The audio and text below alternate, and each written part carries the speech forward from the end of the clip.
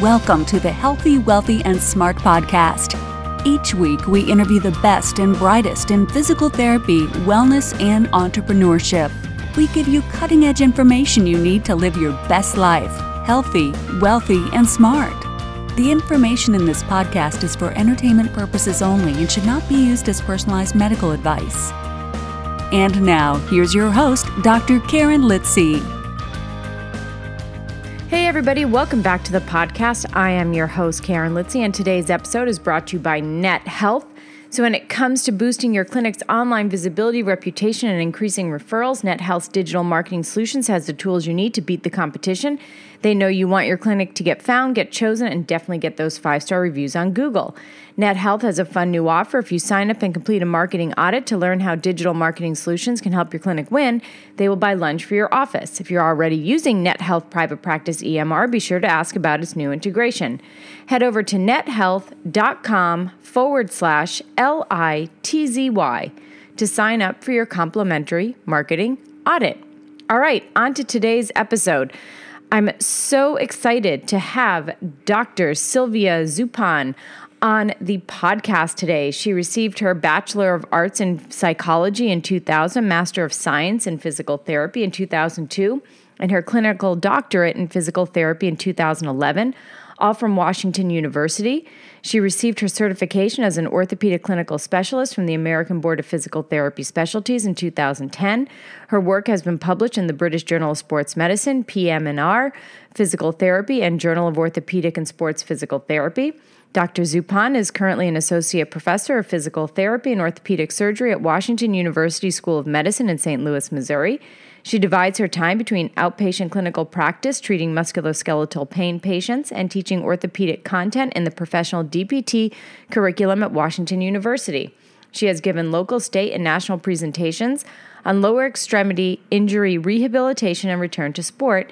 She volunteers her time educating, coaching parents, athletes, and the community about youth injury prevention strategies.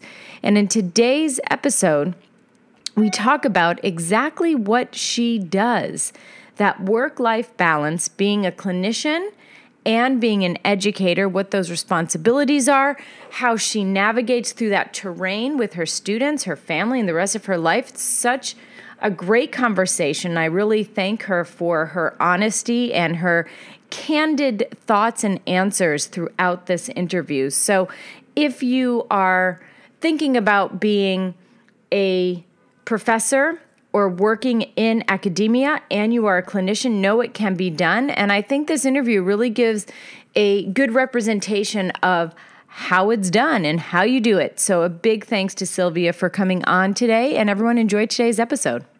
Hey, Sylvia, welcome to the podcast. I'm so happy to have you on. Thanks for having me, Karen. Of course, of course. And, we were talking before we went on the air about, not seeing people in person and going to conferences. And the last time we saw each other was in Vancouver at the third annual World Congress of Sports Physical Therapy. Yes, I think that's right. Yeah. I think that's correct. Yes. I can't believe it's been that long. I know. 2019, right? Beginning of 2019. I think it was, it was COVID year, but it was before all of the bad stuff. Yeah, exactly. And, shameless plug, the fourth annual World Congress on Sports PT is going to be outside of Copenhagen in August of 2022. Absolutely. So I encourage people to try and fingers crossed it'll work. I keep saying 2022, it's going to be the year. So shameless plug for that. Now let's move into you. So today we're going to be talking about life as a clinician in academia. And I love this topic because I think there's a lot of clinicians out there who are wondering, well, how do I get into academia? How do I do that? So why don't you give the listeners a little bit more about your background and how you did it? Sure. Yeah. So I've been fortunate to be on faculty at Washington University in St. Louis for 15 years now, I think, approximately. It's been a while. And yeah, I sometimes am like pinching myself. I'm like, how has time flown that long? Wait, how have you 15 years? Yeah, 15 years. I graduated in 2002. What? So yeah. It has been oh my forever gosh, I can't believe it. I can't believe it. Yeah. So when I joined the faculty, honestly, it was a nice mix of events. When I came out of PT school, I knew I wanted to do a little bit of teaching, but the Washington University at least recommends that you have about a year of clinical practice under your belt before you join an academic institution, like lab assisting. So that's how I got my start. I started lab assisting in classes that had orthopedic content. And when a position on the faculty opened up, I basically jumped at the opportunity, got lucky enough to be hired, and away I went. So when I first started, my split, I think, was 90% of my time was in clinical practice, and about 10% of my time was in teaching, and it was all lab assisting. And over the years, that has morphed considerably. I'm about 50-50 right now. So I spend 20 hours a week in the clinic and 20 hours a week teaching or doing teaching related things. It's been I don't think I'll ever go below that, but who knows what'll happen. But I like that balance that I've struck right now. I can't ever see myself coming completely out of the clinic into teaching like some of my colleagues have done. You go to PT school to become a clinician. You don't go to become an educator. Otherwise I go to, to get my teaching degree. And I think that's probably been one of the biggest challenges is I am a PT learning how to provide high quality education without an education degree. So there's been a bit of a learning curve associated with that as well. And what do you feel are the advantages of being a clinician and working in academia? So what does your clinician hat bring to your students? Yeah, I think it's interesting. So as a clinician, what is nice is I can give them, I don't want to call it real world application, but it really is. So students, we teach them in the ideal scenario, like, okay, your patient comes in, they have this positive test, this positive test, this positive test. What must be their diagnosis? Is any patient ever that cookie cutter clean? No, 99% of the time they're not, right? So we teach our students in the best case scenario, the easiest ways to understand. And so being a clinician, I can still give them a little bit of perspective of like, here's where the gray areas come in. And this is why we teach you that ideal scenario so that you recognize the ideal, but here's how you can kind of think more with the clinical hat on. It's a little bit similar to being like a clinical instructor. I think that's the greatest part about being a clinical instructor, and shameless plug for those of you that are out there that are not clinical instructors, we need a lot more of them where, our students it's such a rewarding experience. It really is. It's time consuming. Don't get me wrong, but it is very, very rewarding. But so being a clinician and being able to give the true clinical perspective on some of the things the students is learning, I think can be invaluable. Like I have students all the time. They're like, Sylvia, this sounds like a load of hooey. Like this doesn't even make sense. Like help me understand when I would ever do this. And to be able to tell them, look, this is exactly why you need to know this level of detail, or this is why even though you are determined to go into sports physical therapy, or you're determined to go into orthopedics, this is why you need to understand neuro, for example. Like this is why they teach you neuro-related things. I think I posted on Twitter, like a couple of weeks ago, I've had 2 patients this year that I think I'm, not to toot my own horn or anything, but it's unfortunately, these people fell through the cracks. I think in referring them out, both of them have gotten a diagnosis of ALS that nobody caught before this point. And it was based on what history they had given me, as well as some of the signs and symptoms that I saw within them. They referred to me, like one had scoliosis and horrible back pain, and another one was a total knee replacement. And those are not diagnoses you would expect to have ALS diagnoses associated with them. But some of the other things they were describing, it was terrifying. Again, like these are things to help students understand that they all do go together. You're treating a person that doesn't come in with a strict diagnosis. You're treating a whole person, and they don't always get that in the education setting when we're giving them fabricated cases. Yeah, I couldn't agree more, and that's amazing. By the way, from a clinical standpoint, that you were able to refer them to the right people to get the right diagnosis. Yeah. And that's, and again, that's where physical therapists come in, and I'm sure that this is part of your teaching to your students that, we can be that kind of primary care provider, Absolutely. and even the second opinion. Sure. Yeah. Right? It is one of those, Missouri is not a direct access state. And so it's interesting, like teaching in a non-direct access state, because we do typically get the patients, they have the referral. It's generally pretty accurate, but you get some of these that fall through the cracks. And it's why we get the training that we get as physical therapists, for those scenarios. But even again, in a non-direct access state, these patients had been screened by other physicians. And it possibly in just the complexities of their care, things got missed. So Amazing. Well, now let's talk about what your responsibilities are as a clinician educator.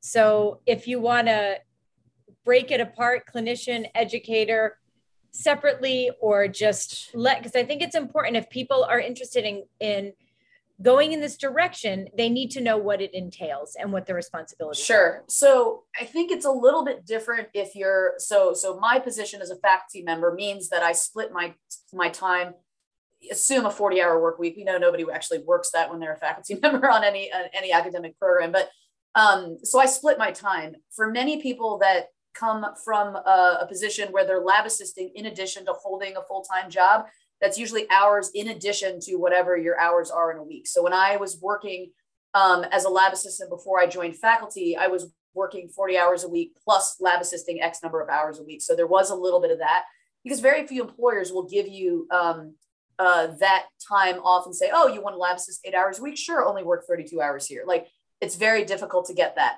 And then depending on when the classes are during the day, so we have labs from like 1 to 3. Some people couldn't do that. It's smack in the middle of prime, treating hours. So that is definitely a consideration that people want to make. If you're working part-time, it becomes a whole lot easier. Your schedules are a lot more flexible. As a faculty member, so I have 20 hours a week, again, dedicated to patient care, 20 hours for teaching. So in my patient care responsibilities, I basically have a set schedule that has to be designed around the times that I'm supposed to be in class. So that has to probably be the worst for the person, for my clinic boss, who has to come up with a clinic schedule. He's working around everybody's class schedules and the times that we can actually physically be in the clinic. And so I treat, in our clinic, we have a one-on-one model. So we don't overlap patients, and so that's really nice. We do have physical therapy assistants that we work with as well. And so I balance my caseload, I feel like I would anywhere else. I have autonomy to decide when I want to delegate, when the patient needs to come back to see me, frequency, duration, all of those kind of standard types of things. I am fortunate because I've been there long enough that I do get a little bit of flexibility in asking for the patient types that I want to see. So I love the postoperative knees and any knee really. So I do get a little bit more of those than maybe some others do. Seniority, it's great. And then my academic hat is complicated. So depending on what semester in the year that we're in, and we're also going through a curriculum renewal right now, which is a whole nother topic of discussion. But in some semesters, I am a course master for a class. And so that entails doing everything you would expect from a course, to making sure the syllabus is up to date, to organizing exams, practicals, lab assistants, supplies, outside lectures, patient labs, etc. To the other semester, I am quote unquote just a course assistant, so facilitating the course master with all of those duties. So those hours are kind of wrapped up in our actual academic time. So if I have 20 hours a week and I'm only in lab for 12 hours, my other 8 hours are supposed to be spent doing all these other behind the scenes things, which easily kind of add up. So it is a little bit of a mix. And the curriculum renewal that I was talking about, so WashU is going towards more of competency-based education, which I think is the movement in education as a whole.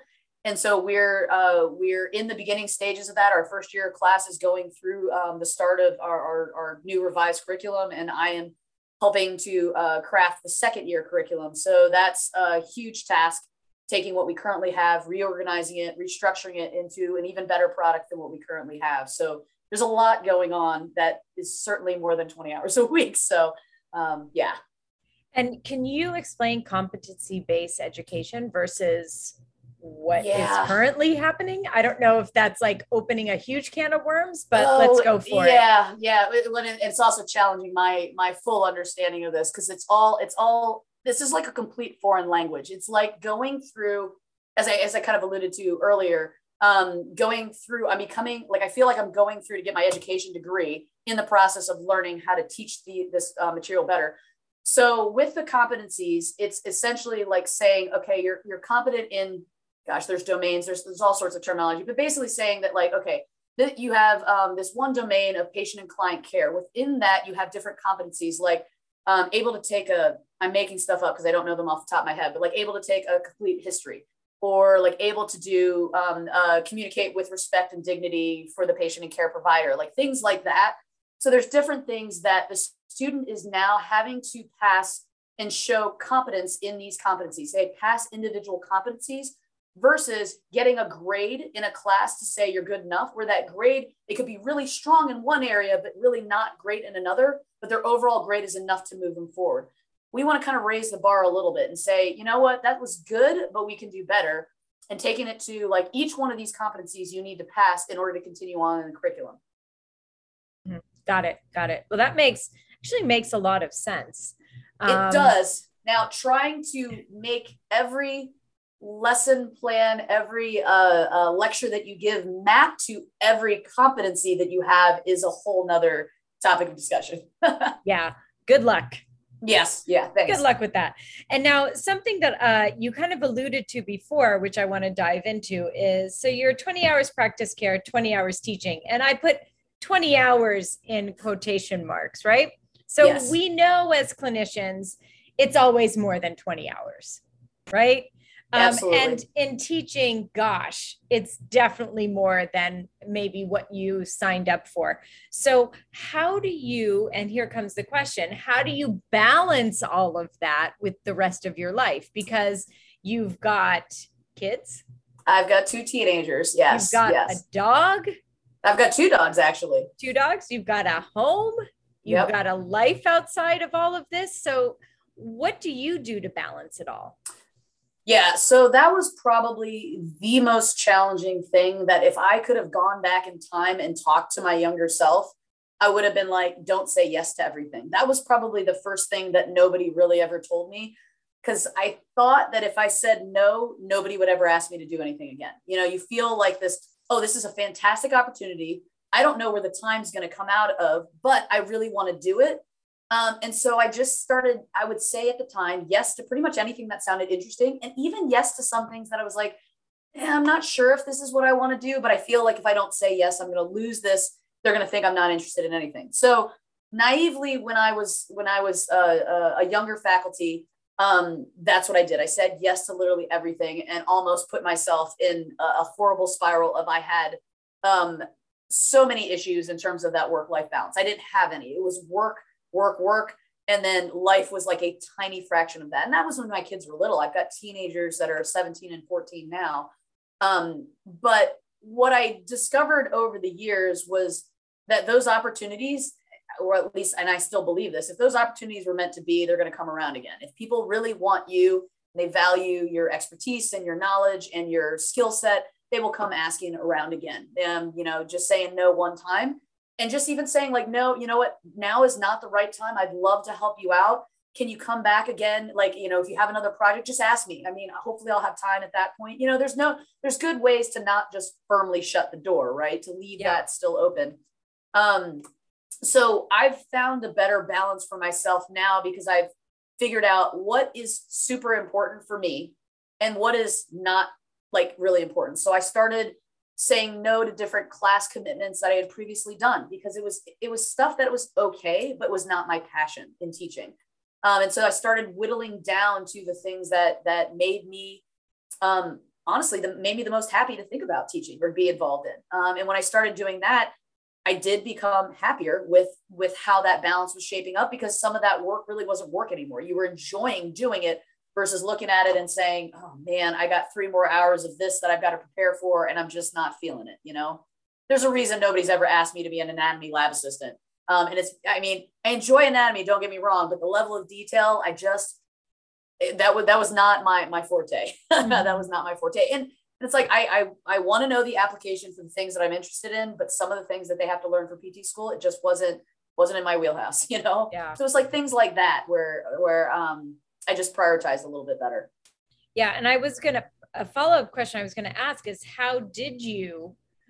what methods did you use to decide what was best for you?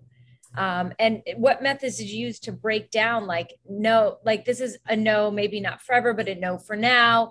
This might be a no forever. This Sure. isn't a solid yes. Do you know what I mean? Yeah. And it was certainly not easy. And it came again across several years to try to figure that out. So part of it came down to, okay, I was lab assisting in multiple classes. And did I really want to stay lab assisting in that context? If there was an immediate hesitation in my answer, then I thought, okay, that can't be the number one priority, that I really want to stay in that class. So then I started adding up hours of how many hours a week or really am I spending in that class? What could I replace it with? Is there another opportunity right now that I want to replace it with? So it was sort of like figuring out the timing of things would be one thing. And then some of it was just deciding, okay, well, I know it's going to throw me over the 20 hours or whatever that I have right now. Am I okay with that for a little while? And for a period I was, and then now that I'm older, I'm not. I've got a teenager that's going to be leaving the house in 2 years, and I've decided, you know what, this is the time I want to spend with her. Not that I didn't want to spend it with her as a little kid, but now I'm like feeling that like empty nest feeling starting to grow, and I'm like, I don't want to miss, all the things that she's doing, and so I've just prioritized. You know what? No, I'm going to say no to that, or I'm going to say, I can't do this year, or I can only do this for part of the time. Admissions committee, figuring out who we accept into our program. Like, well, I can't do it the whole year, but I can do it for part of the year. Will that be okay? And try to work out compromises with the people that are looking for my time. I love it. And, so often women have such a hard time with this. Yes. Yes. Because we think if we say no, like you said, that's it, we're done, or we're going to be labeled difficult, or, someone that, she's not interested. We'll never go back to that. Right. So right. I think it's, as a woman, we really have to kind of get over that kind of thinking and realize like, hey, if you say it's a no for now, but not a no forever, and the people are like, oh God, she was well, then they're probably not your people. Right. And that's okay to let that go as well. Right. I think what also complicates it a little bit is this whole supermom thing, right? Like women that believe they can literally do everything. So you've got to be the best parent. You've got to be the volunteer at all the PTO, whatever school stuff, the sporting team, and then at school, and then at work, it's the same thing. I got to be able to handle this whole load and show nobody a crack in my facade, so that they can see that I can do it, and if I do crack, then they're going to think that I'm weaker, just stereotypes that way. And I think that's obviously, it's really unfortunate that still exists. But we're not superhuman. Like we have breaking points too. And we need to know what those are for ourselves, for our own sanity, and for the sanity of our family members, our friends, all the people around us, the pets, all of that. So. Yeah. And your students as well. Like, have you ever kind of displayed that vulnerability, whether it be to your employer, obviously your family, and that's a different story, but maybe to your employer or to the university, to say like, I'm reaching a breaking point? And on that note, we'll take a quick break to hear from our sponsor and be right back with Sylvia's answer. When it comes to boosting your clinic's online visibility, reputation, and increasing referrals, NetHealth's digital marketing solutions has the tools you need to beat the competition. They know you want your clinic to get found, get chosen, and definitely get those 5-star reviews on Google. NetHealth has a fun new offer. If you sign up and complete a marketing audit to learn how digital marketing solutions can help your clinic win, they will buy lunch for your office. If you're already using NetHealth Private Practice EMR, be sure to ask about its new integration. Head over to nethealth.com/LITZY to sign up for your complimentary marketing audit. Yeah, definitely to the employer. So there have been times where, and I'm fortunate, our program director, Gammon Earhart, is amazing. And her predecessor, Susie Dusinger, was great too. And they've always been wonderful with this sort of open door policy. So when you hit that point or you feel like you're coming up to that point, I felt 100% comfortable going to them and saying, hey guys, look, I'm over my head right now and I don't know what to do. Like I really need some help. And they kind of talk you down a little bit and say, okay, well, how can we make this better? I've been very fortunate to be supported in that role. Same thing with even my immediate supervisors within the clinic. Same kind of idea. I had some personal struggles earlier this year, unrelated to COVID, and knowing that I had that support system, by being in a good place. I think this is true of any job, but being in a supportive environment where they were like, take the time that you need to get yourself right. It was very nice to know that I had that kind of support. Yeah. And so I think the moral here is it's okay. Absolutely. To let people know that you're not okay. And it's okay to be vulnerable. And if the people you're working with or for don't accept that, then I think it's a clear sign to say, well, wait a second, what am I doing here? Right. Yeah. And I would love to say like that I have been fantastic at always being vulnerable. That is definitely a lie. Nobody is. Nobody is. And I grew up in a household where perfection was like required. It wasn't even, it was an expectation, just as, my hair is black and it will stay, well, it's gray now, but that it will stay one color. Like it was the expectation. You will be perfect. You will not show or have any flaws. So bringing that into a scenario like I am in right now and telling somebody I'm vulnerable, I'm hurting, I need help. Like even asking for help was a huge, huge deal for me. But again, I had a good support structure even within my workplace environment to allow me to do that. Yeah. And it's hard to ask for help, because you don't want people to think you can't handle it all. Right. So asking for help I know I have a really hard time asking for help, but I'm getting better at it. Yes. But it's hard to reach out. It's hard to ask for help because you're afraid that someone will maybe think of you as less than or incapable or whatever, all those bad things that spin around in your head. Right. Or just that if they're thinking about asking you to help out with something that you really want to do, they're not going to ask you anymore. Right. And kind of where I'm at as an associate professor, trying to rise to the professor level in a couple of years, trying to take a larger leadership role in our curriculum, there was definitely a fear of, well, wow, if I tell them that I can't handle what I've got right now, there's no way they're going to ask me to do X, Y, or Z. So do I risk doing that or do I just drown? And I wasn't willing to drown. No job is worth that.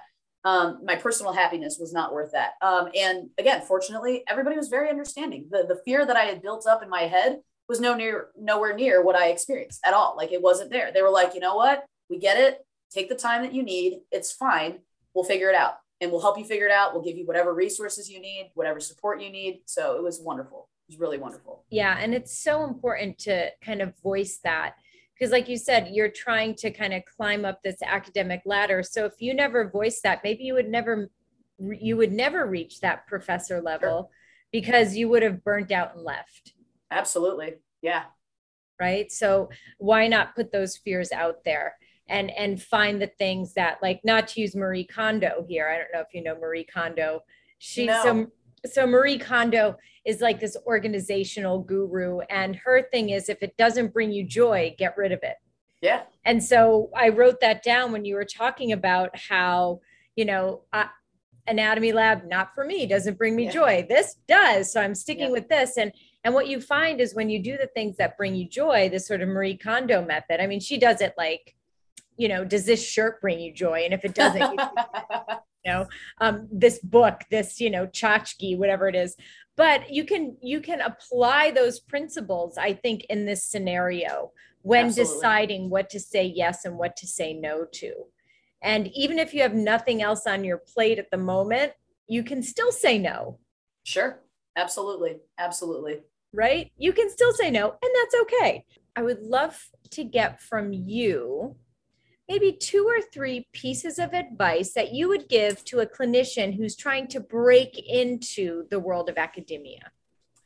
Yeah. So I think with clinicians, the first thing is that you've got to know what kind of teaching you want to do, right? So like if you're in orthopedics, just being happy with I'll take any orthopedic class, that could take you from goniometry and manual muscle testing to examination and treatment kind of thing. So knowing sort of what level you want to be involved in helps. Because when you're then approaching the education division director of a program, that's usually who you send your resume or your CV to when you're interested. They can have a better idea of whether there's a need, honestly, in the curriculum for another lab assistant, for another lecturer.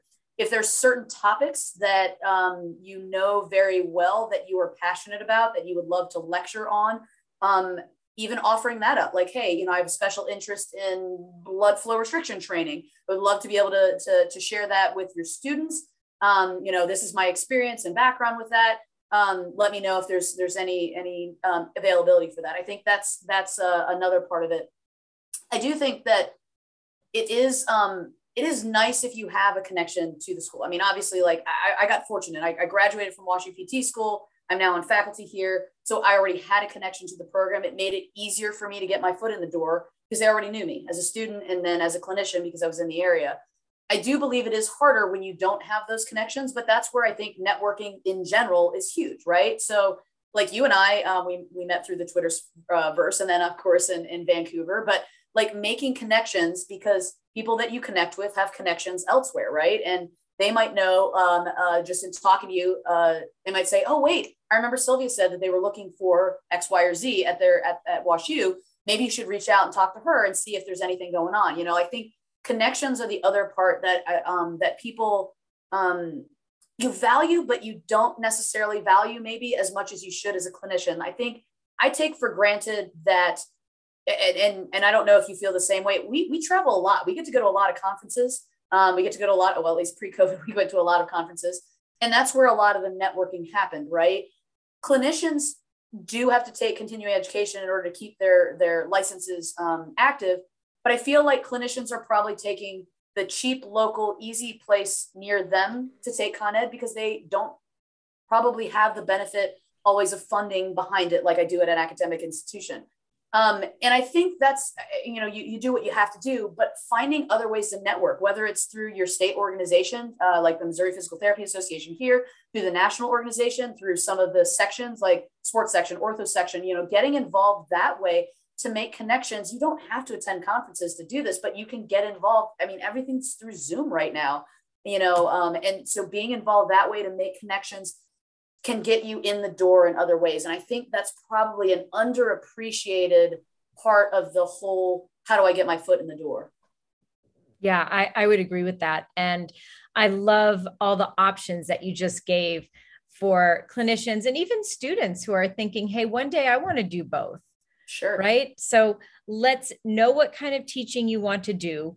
Reach out to people in the school if you have a connection. If you don't have a connection, start making those connections. Absolutely. Right. And as a student, I think connecting through whether it's APTA in general or the components or your state is a great way to do that. And I would also say stay in touch with your professors. 100%. 100%. Yeah. I mean, and your clinical instructors as well. I mean, for me, my first job coming out of PT school was because I went back to talk to one of my clinical instructors and she's like, hey, by the way, we have a job opening. Would you be interested in applying? And I said, oh, I'm not sure. And she goes, well, I already submitted your name. And literally that's how I landed my first job. I was like, okay, well, I guess I have to contact them now. So it was great. Yeah. Yeah. I love it. I love it.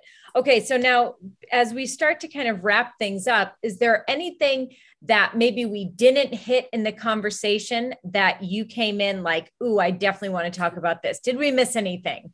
The one thing I will say is being on faculty, what did help me was naturally meshing and getting myself a mentor on the faculty. So not all academic institutions, like I know WashU didn't have it at the time. They didn't really have like sort of a mentoring program for new faculty joining.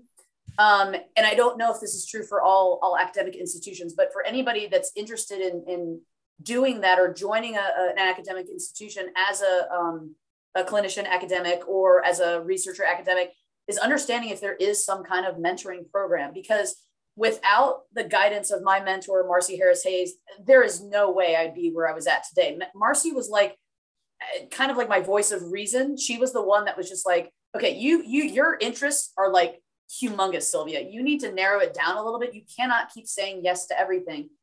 She was the one that pushed me in certain directions because she knew that a gentle nudge would help me get to where I wanted to be, even if I didn't want to take that leap for myself. If I was doubting myself, she would be the one that would say, you can do this.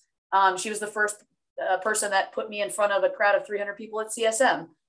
So I have a lot to, and I genuinely never would have done that without her encouragement, and her understanding that I was ready for it, as well as it was something that was going to help me in the future and that I'd appreciate it later on down the line, versus my fear, again, of doing it on my own would have prevented me from getting that far. So definitely identifying a mentor. And again, this is for clinicians even too, in the clinic. Like, don't go into a clinic and just expect to just learn it all just on your own or through Con Ed.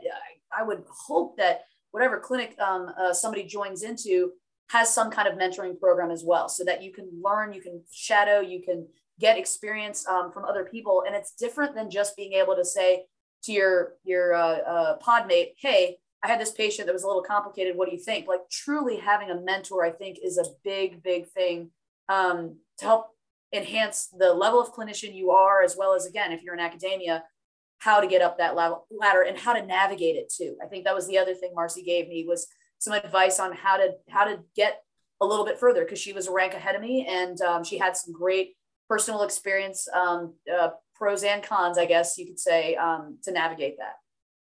I love it. I think that's great advice. And I love how you said not only get up the ladder, but navigate it as well, right? Because there's a lot of things that are going to push and pull you along each rung of that ladder. Absolutely. So I think that's amazing advice. Okay. Where can people find you if they need a mentor or they have questions? Yeah. So Twitter is the easiest place. So I think you've got my contact information, but yep. I am on Twitter.